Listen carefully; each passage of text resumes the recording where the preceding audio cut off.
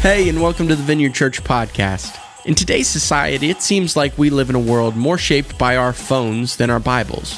And one area of our cultural narrative that's been completely taken over by this is sexuality. Our culture prioritizes gratifying self rather than glorifying God. So this week, Chris is going to dive into that topic and how it impacts our lives. Let's listen in.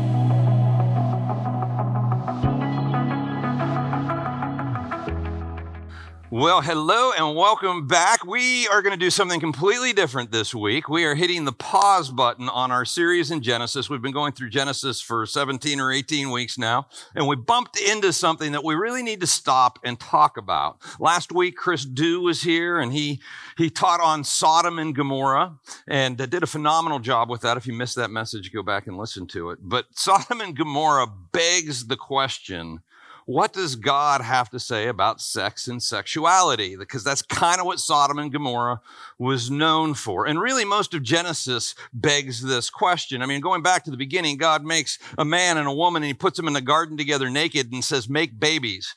So, I mean, we see from the very first this idea of sex and sexuality, and then we watch as society devolves into chaos, and we see all kinds of sexual dysfunction along the way. Even in the life of Abraham, as he sends his wife, as they go into Egypt, and he tells her, just say you're my sister, and she ends up in the harem of the king there, and you're scratching your head going, what the heck is going on here?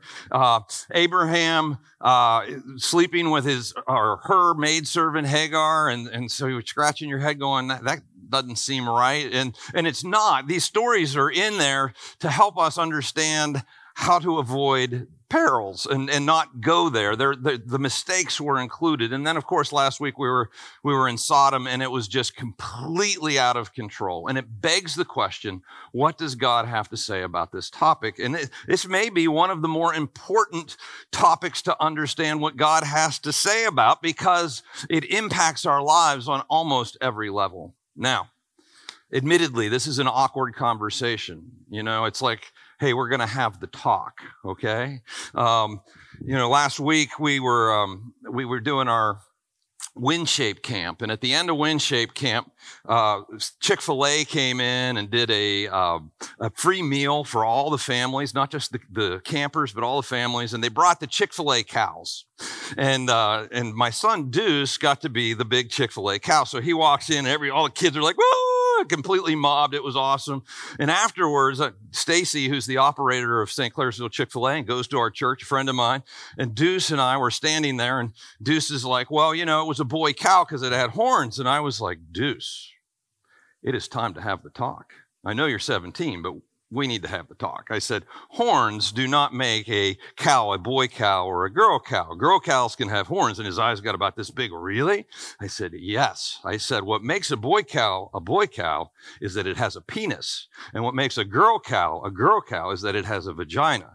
And then it has 4 danglies that are udders that they milk with, but never try and milk a boy cow. And so we had this kind of awkward conversation right there. And Stacy was losing his mind in laughter on the floor. It was really a funny moment, but it can be an awkward conversation, but it's one that we have to have. The reality of most of our lives is that we were created with a capacity and a desire for sex that is huge.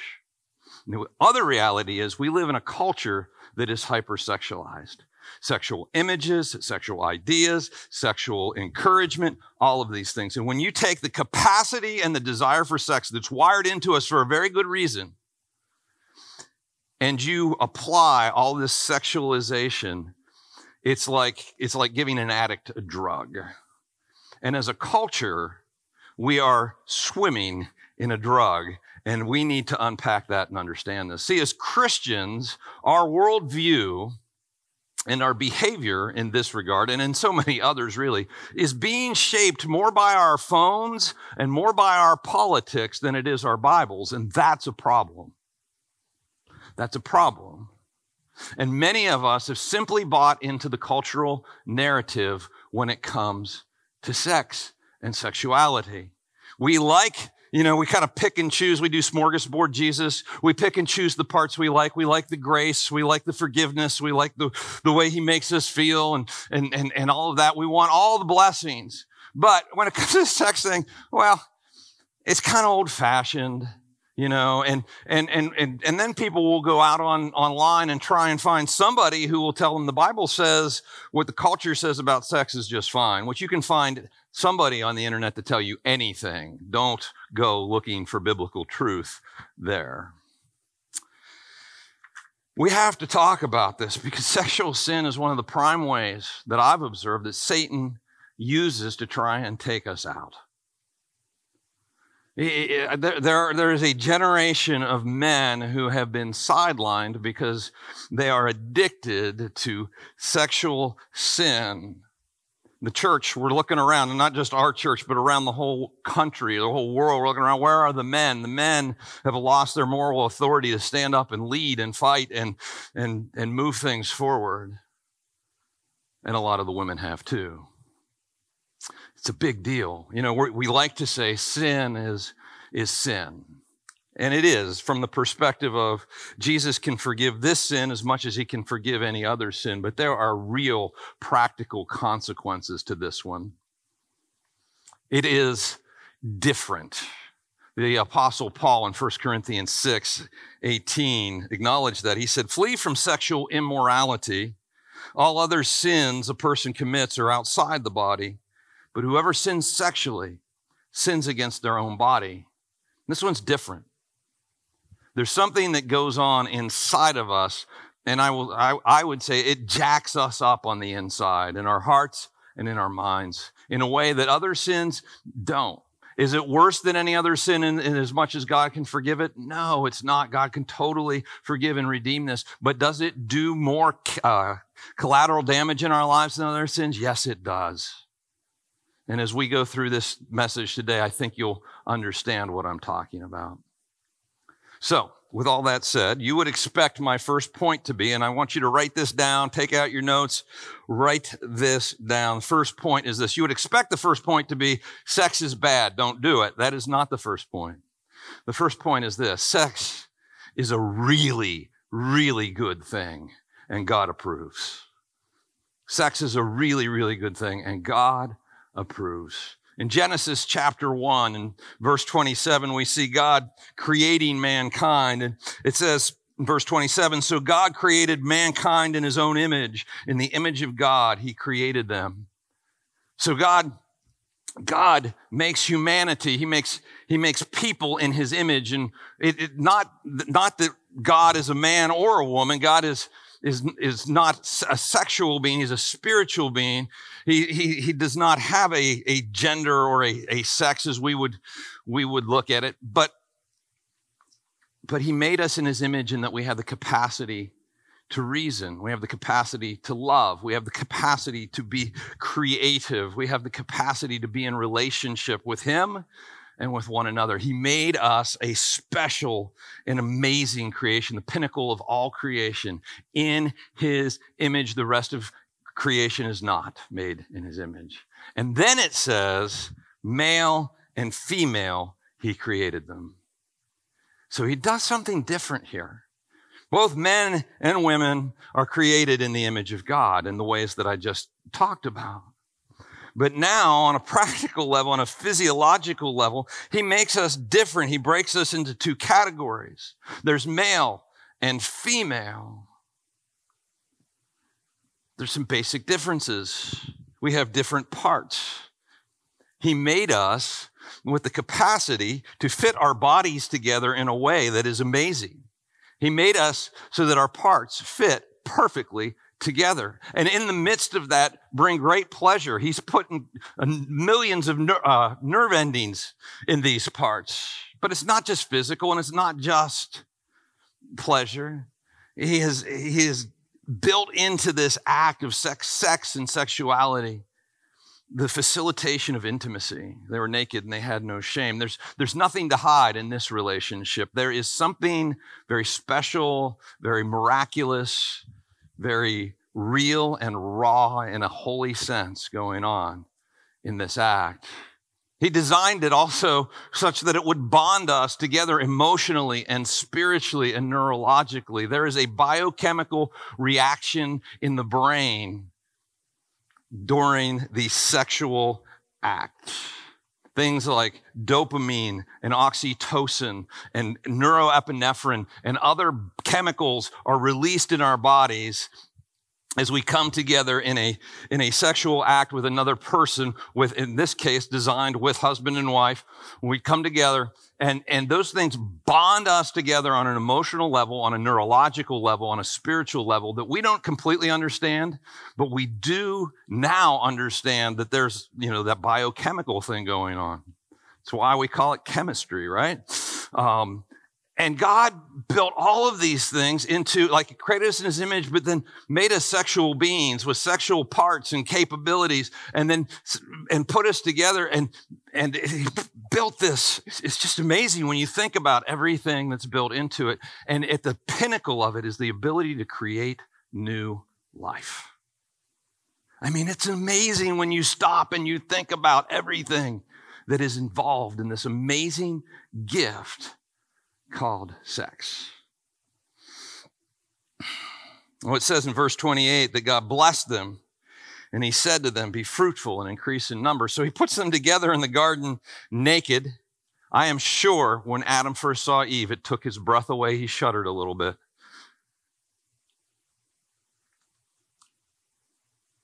There's no shame. And he goes, now, make love, folks. Be fruitful and multiply. That's what he said. God is not shocked by human sexuality. He created it. It was a gift from him. Sex is really a really good thing, and God approves. Second point, write this down. Sex is a really powerful force for good or for bad. As you know, or as many of you know, I have a motorcycle. It is an adventure motorcycle. I'm very specific about the kind of motorcycle I like to ride. It's an adventure motorcycle. I can pack all my gear on it and head off into the woods or down the back roads and into the mountains for a couple of weeks and just disappear and go camping and explore and see things and ride. And my motorcycle holds about 5 gallons of gas. And it doesn't run without gasoline. I have to put gasoline in it. In that respect, gasoline is a really good thing, right?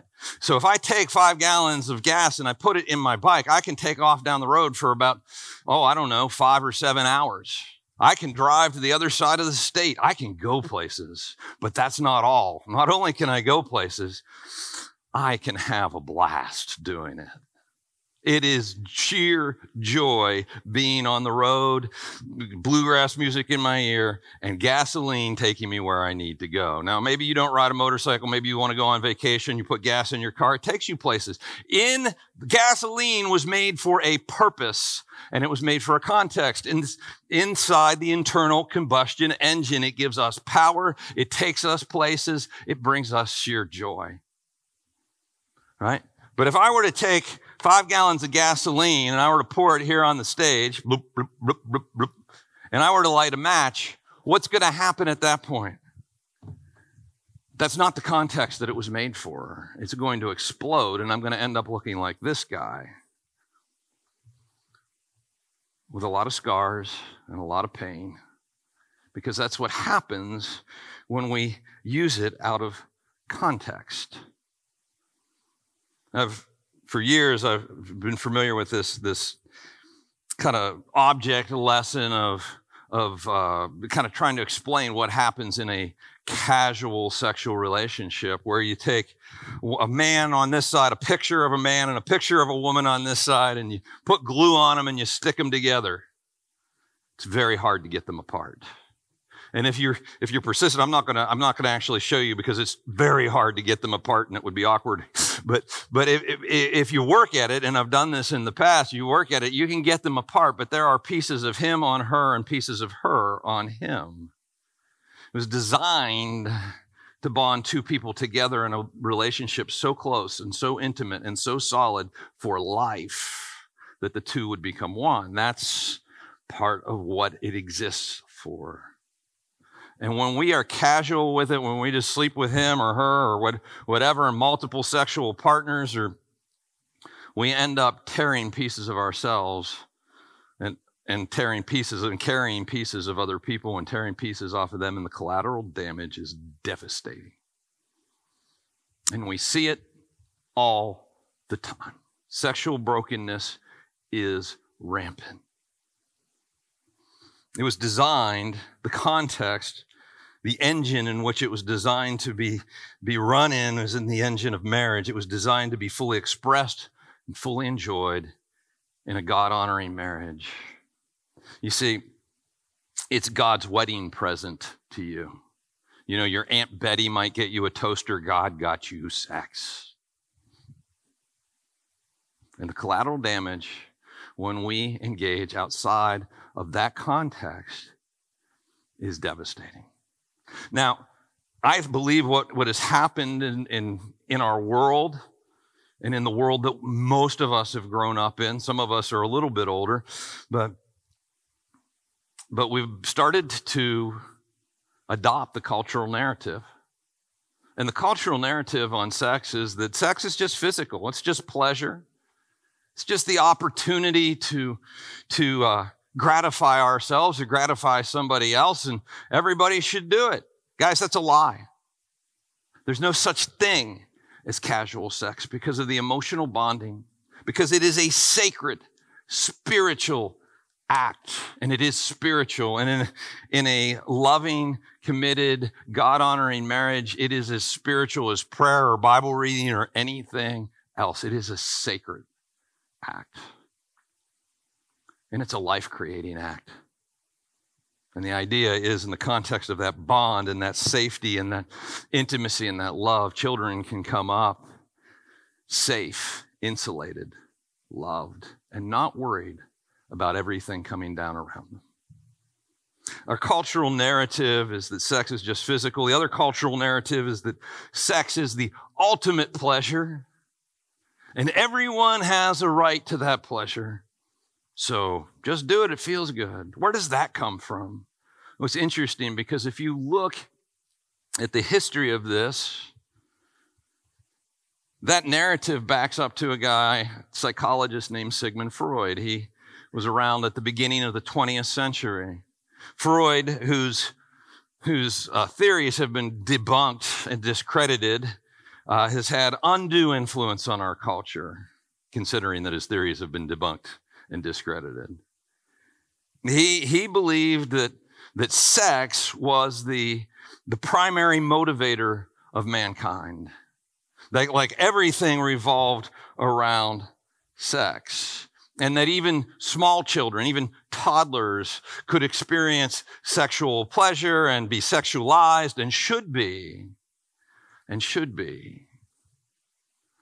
It turns out Freud was a bit of a pervert and that he was a sex addict.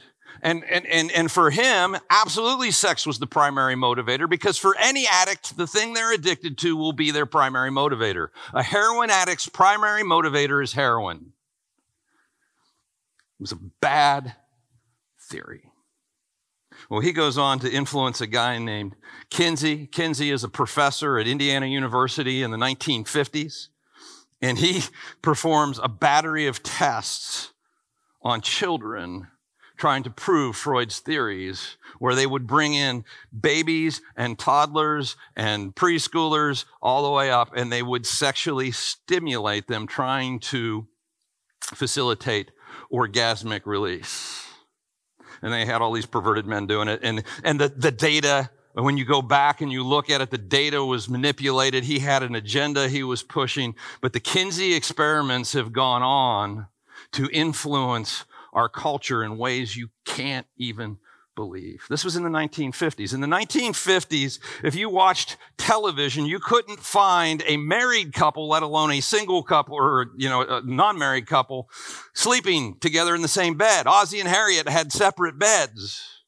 Today, you can't find a television hardly without naked people bumping all over each other. How do we get from there to there? Freud and Kinsey. They have influenced our world in such a way, and the sexualization of our culture and getting younger and younger and younger. I've watched it in my lifetime, and so have you. Guys, I'm here to tell you, sex is not the center of the human experience. It's an important part of the human experience in the context of marriage. Very, very important. But it is not the center of human existence. It is not the primary motivator. It is not the primary thing that's going to give you fulfillment in this life. It will jack you up out of context and leave you burnt. It's horrific, the carnage we see in our world today in regards to this. And the lies that not only the world around us has bought, but that we have bought because we're swimming in the same water. Brings me to point 3. Write this down. Your most significant sex organ is between your ears. Your brain is wired for sex. God made it that way. So that when you on your wedding night stand and see your naked spouse for the first time, it takes your breath away. You're in. That's what it was designed for. But when we start sexualizing that brain, when we start feeding it arousal and lustful thoughts before that, it becomes addictive. It begins to do to our neurology what was only supposed to be done once we were married. You see, pornography, we know this from neuroscience now, pornography cuts deep neuro pathways. They're called neuro ruts into your brain. And once those get established, they're hard to get out of. It's part of the addictive process. When you are married and you make love to your spouse, there's a deep neurochemical reaction, and there's spiritual and other things that we don't understand. There's so much going on there. It's part of the gift of sex. But when it's used out of context, it begins to corrupt our hearts and our brains. And the question always is, the question that I get asked by people, the question I asked when I was a young man was, what is the line? How far can you go and still be okay, like you're not breaking God's rules? Right? Is it first base? Is it second base? Is it third? Certainly not home, because that's but as long as you stay above the waistline. How far is too far in a premarital relationship?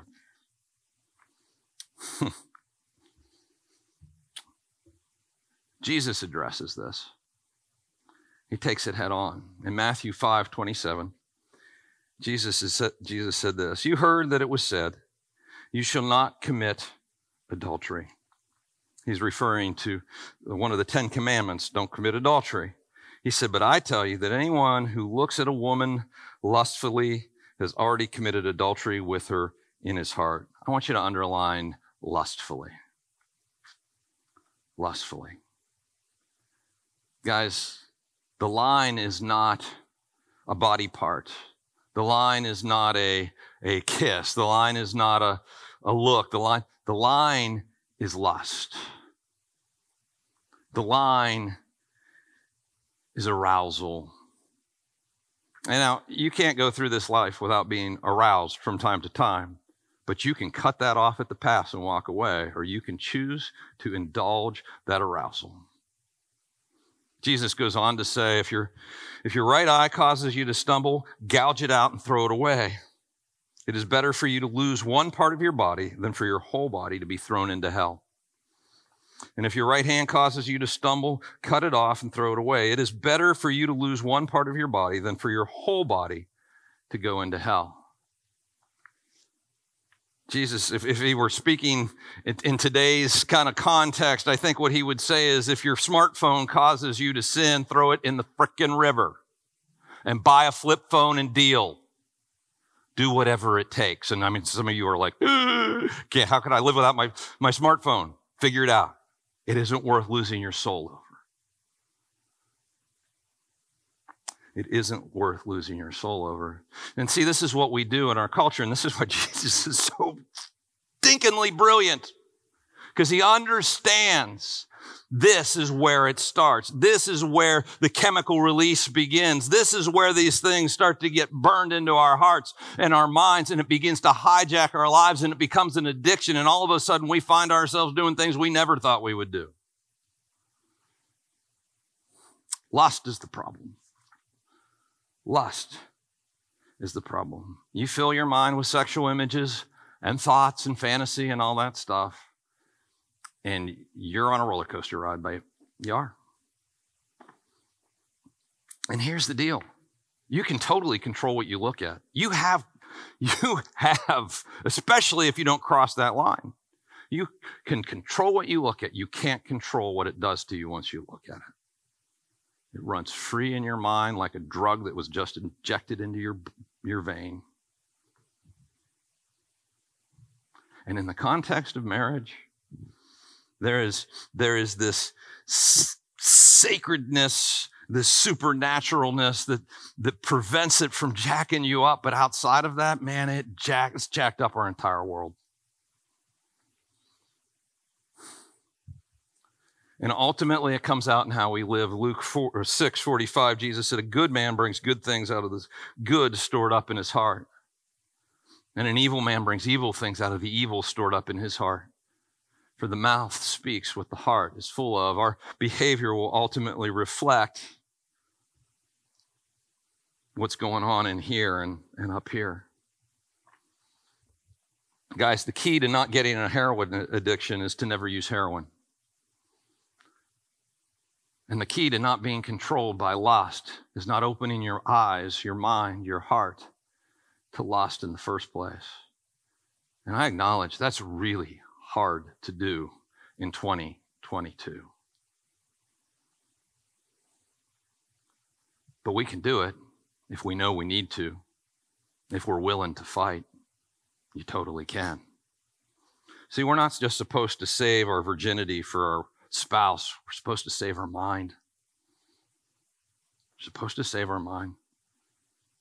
So that on that first night after you say I do and you're standing before one another naked and unashamed, it rocks your freaking world. Takes your breath away. But if you've got all these other images and all these other experiences, it's like, nah, whatever. And you're missing out on so much of what God has for us in a biblical, loving, caring, vibrant marriage. And we look at each other differently. Guys, one of the evils of lust is just objectification. We begin to, because with any addiction, we want another hit. We want another hit. And we want, because our bodies were wired for that, and because we've fed it, and we've, a lot of the same receptors in our brain as a drug addiction. A drug addict will hurt, lie, cheat, steal, whatever to get what they want. And other people are just a means to their ends. It's objectification. The same thing is true with this. Found an amazing article from the Australian Childhood Foundation. It was written several years ago. And they found this with adolescents, and of course this applies to everybody. Research on the impact of internet pornography on adolescents found that adolescent consumption of internet pornography was linked to attitudinal changes, including acceptance of male dominance and female submission as the primary sexual paradigm, with women viewed as sexual playthings eager to fulfill male sexual desires. Women become objects. They also, in the same report, they said this, sex offenses by school-age children. Now, this was from 2012 to 2016. So as, I think the iPhone came out in 2007. So this is as the phone is becoming ubiquitous among teenage users, right? It took a couple years to get before the parents got a phone. Now the kids are getting a phone. Sex offenses by school-age children have quadrupled in Australia in only 4 years during the on-ramp of cell phones. Authorities cited attribute increased exposure to online pornography for the rise.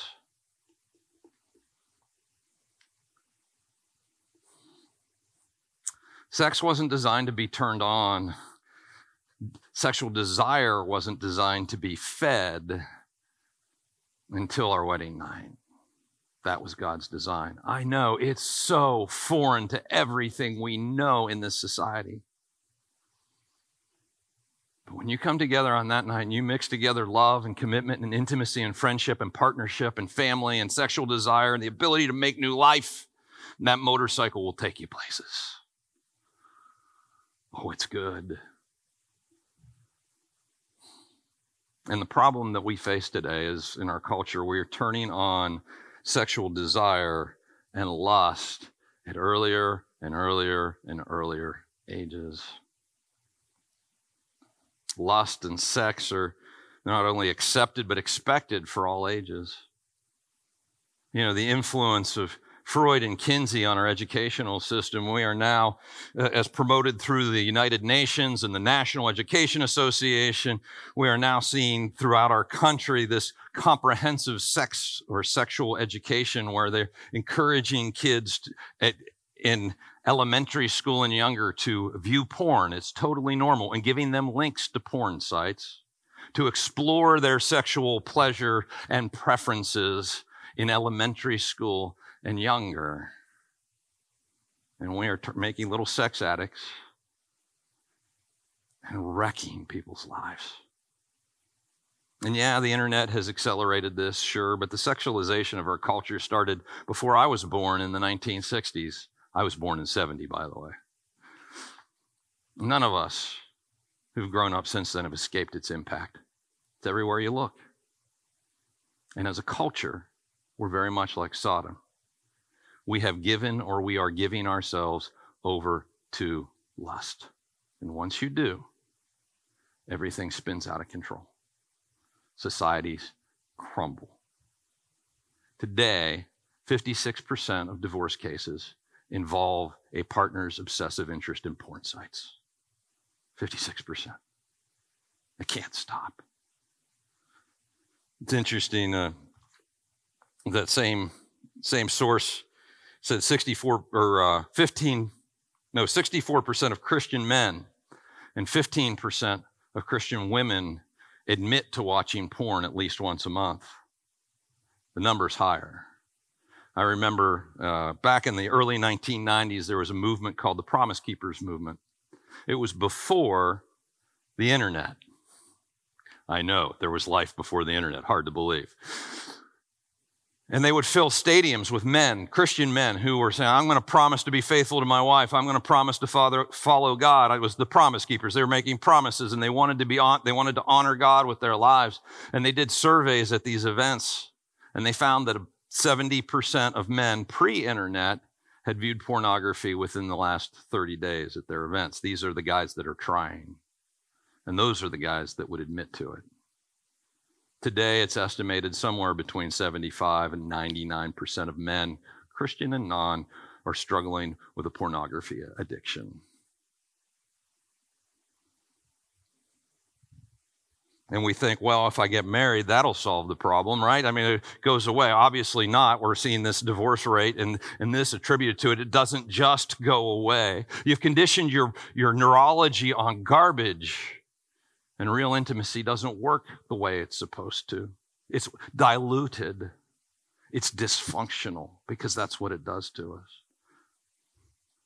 I don't know, about 10 or 15 years ago, I had a friend who, at the latter part of his college years, found Jesus.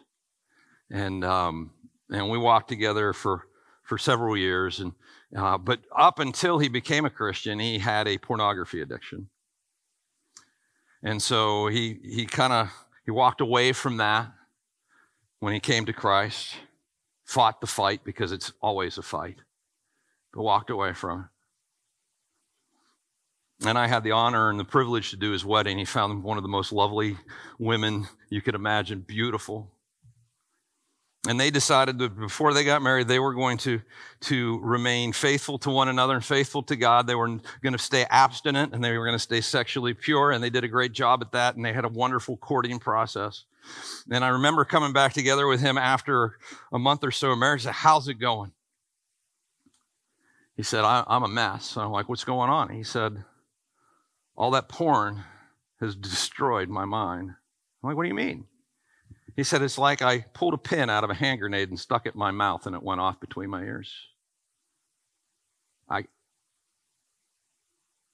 I can't get those images out of my head, and she's not those images, and I don't know that we're going to make it. And I wondered for a year or two whether they would make it. They fought and they fought. Now, I'm happy to report 15 years later, they've got kids and a happy marriage and everything else, but it was hell getting there. That's what we do to ourselves. And we taint this gift, this amazing honor that God has given us in sex and sexuality. That's what addiction does to us, guys. Lust is an addiction. And whether it's porn or fantasy or prostitutes, it hijacks your brain and it hijacks your heart. And it dilutes the power and the purpose of sex once you're married. As Chris said last week, it will take you further than you want to go. It'll keep you longer than you want to stay, and it will cost you more than you want to pay. And all of us have been touched by it because of the world that we've grown up in. Sodom and Gomorrah was the final manifestation of a culture that had given itself over to lust and sensuality. Because when we do that, it becomes all about us and our gratification, and other people become a means to an end. And it also inside of us goes in all kinds of perverse and wicked directions. Guys, this is the water we're swimming in. That's what Chris said last week, and I agree with him. Actually, I put it this way. This is the pickle juice we're swimming in. My friend Vicky sent me this week, and I think it's just so appropriate. It's from a counselor named Waylon Ward, and it's called the pickle principle. He says this: in order to make pickles, we put cucumbers in a brine solution of vinegar, spices, and water. After a cucumber soaks in the brine long enough, it is changed into a pickle. Most of us are like pickles. We sit in the brine of a sex-saturated culture, absorbing its values and beliefs, and it changes the way we think. Even most Christians are pickled today, believing and acting exactly like everyone else who has been sitting in the brine of a culture hostile to God and His Word. The world's sex-saturated brine includes the belief that sex is the ultimate pleasure. The message of much TV, movies, and music is that there is no greater pleasure available and that it is the right of every individual, even teenagers or younger, to have this pleasure. Another aspect of this pickling process is the belief that no one has the right to deprive anyone else of this greatest of all human pleasures, that no one has the right to tell anyone else what is right or wrong about the expression of his or her sexuality. The purpose and the goal of sex is primarily pleasure. If the purpose and goal of sex is primarily pleasure, then other people are just objects to be used for sensual gratification. And since people are infinitely valuable because God made us in His image, that is a slap in His face, whether we realize it or not. The Christian perspective is that the purpose of sex is relational, with pleasure as a byproduct. The Bible teaches that sex welds two souls together. It is so powerful that it is only safe within a committed covenant marriage relationship. It's like the difference between wild energy of lightning or gasoline compared to the harnessed power of electricity. God knew what He was doing when He limited sex to within marriage.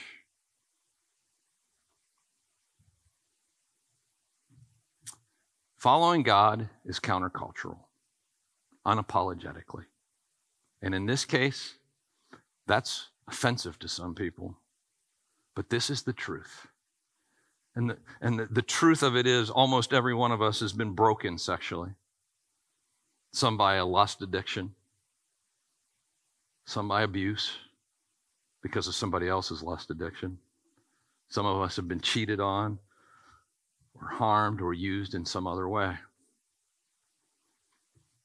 And God sees that, and it breaks His heart. It wasn't His design. But here's what I know. Jesus died for all of that. By His wounds, you can be healed. He can heal your broken heart. He can redeem your marriage. He can set you free from a lust addiction. He can walk you through this. But you have to turn to him. You have to surrender to his plan and stop living yours. Guys, any addiction, the way to get through an addiction is to starve the addiction. You got to stop viewing anything that causes you to lust. Stop doing anything that causes you to lust, that creates that chemical release in your system. You know when it happens. Take 3 steps back and don't cross that line. If you're living with somebody that you're not married to, we used to call that living in sin. You know why? Because it's living in sin. Not popular today. Move out. Maybe you should consider marrying them. Maybe you shouldn't. Seek wise counsel on that. But don't just live with somebody you're not married to. It's never too late to do the right thing. Many people, so many young people I talked to today are shacking up because it's financially more viable, or, well, we couldn't get the venue for 2 years and we got this perfect wedding planned and all of that. And so we can't get, so we're just going to live together for the next 2 years, and you're trading faithfulness to God and intimacy with your spouse for some pictures to put on Instagram and a party. Stop it. Move out. And get honest. Get honest with yourself. Go to God and admit what's going on. If you're married, get honest with your spouse. This is a tearful conversation. This is, I don't want to live this way anymore. I don't even know how to get out of it, and we got to figure it out together. Conversation. Get honest with some other people. You know why recovery programs work? Because there's a group. Because there's other people to hold you accountable, other people to help bear the load, to walk with you and share their experiences and all of that. Every Monday night here at the church, we have a men's group, and they don't sit around in a circle and go, "Hi, my name's Bob, and I'm a sex addict." "Hi, Bob." They don't do that. But what they do is they do life together. They're honest with one another, and you can't do it alone. This addiction, if that's where you are, is more profound than many or most drug addictions. Guys, it's never too late to do the right thing. Jesus can and he will meet you in the midst of it. He will heal you, and he's got life for you on the other side. That's the good news, but we have to turn away from it. We have to repent. I'm going to leave you with this scripture today. 1 John 1. 8 and 9. If we claim to be without sin, we deceive ourselves, and the truth is not in us. If you're just pretending like you got it all together, stop it. But if we confess our sins, if we turn from our sins, he is faithful and just and will forgive us our sins and purify us from all unrighteousness. God can forgive you completely. He can heal you totally. And he can give you the life that you've always wanted. Turn and surrender to him today. Let's pray. Lord,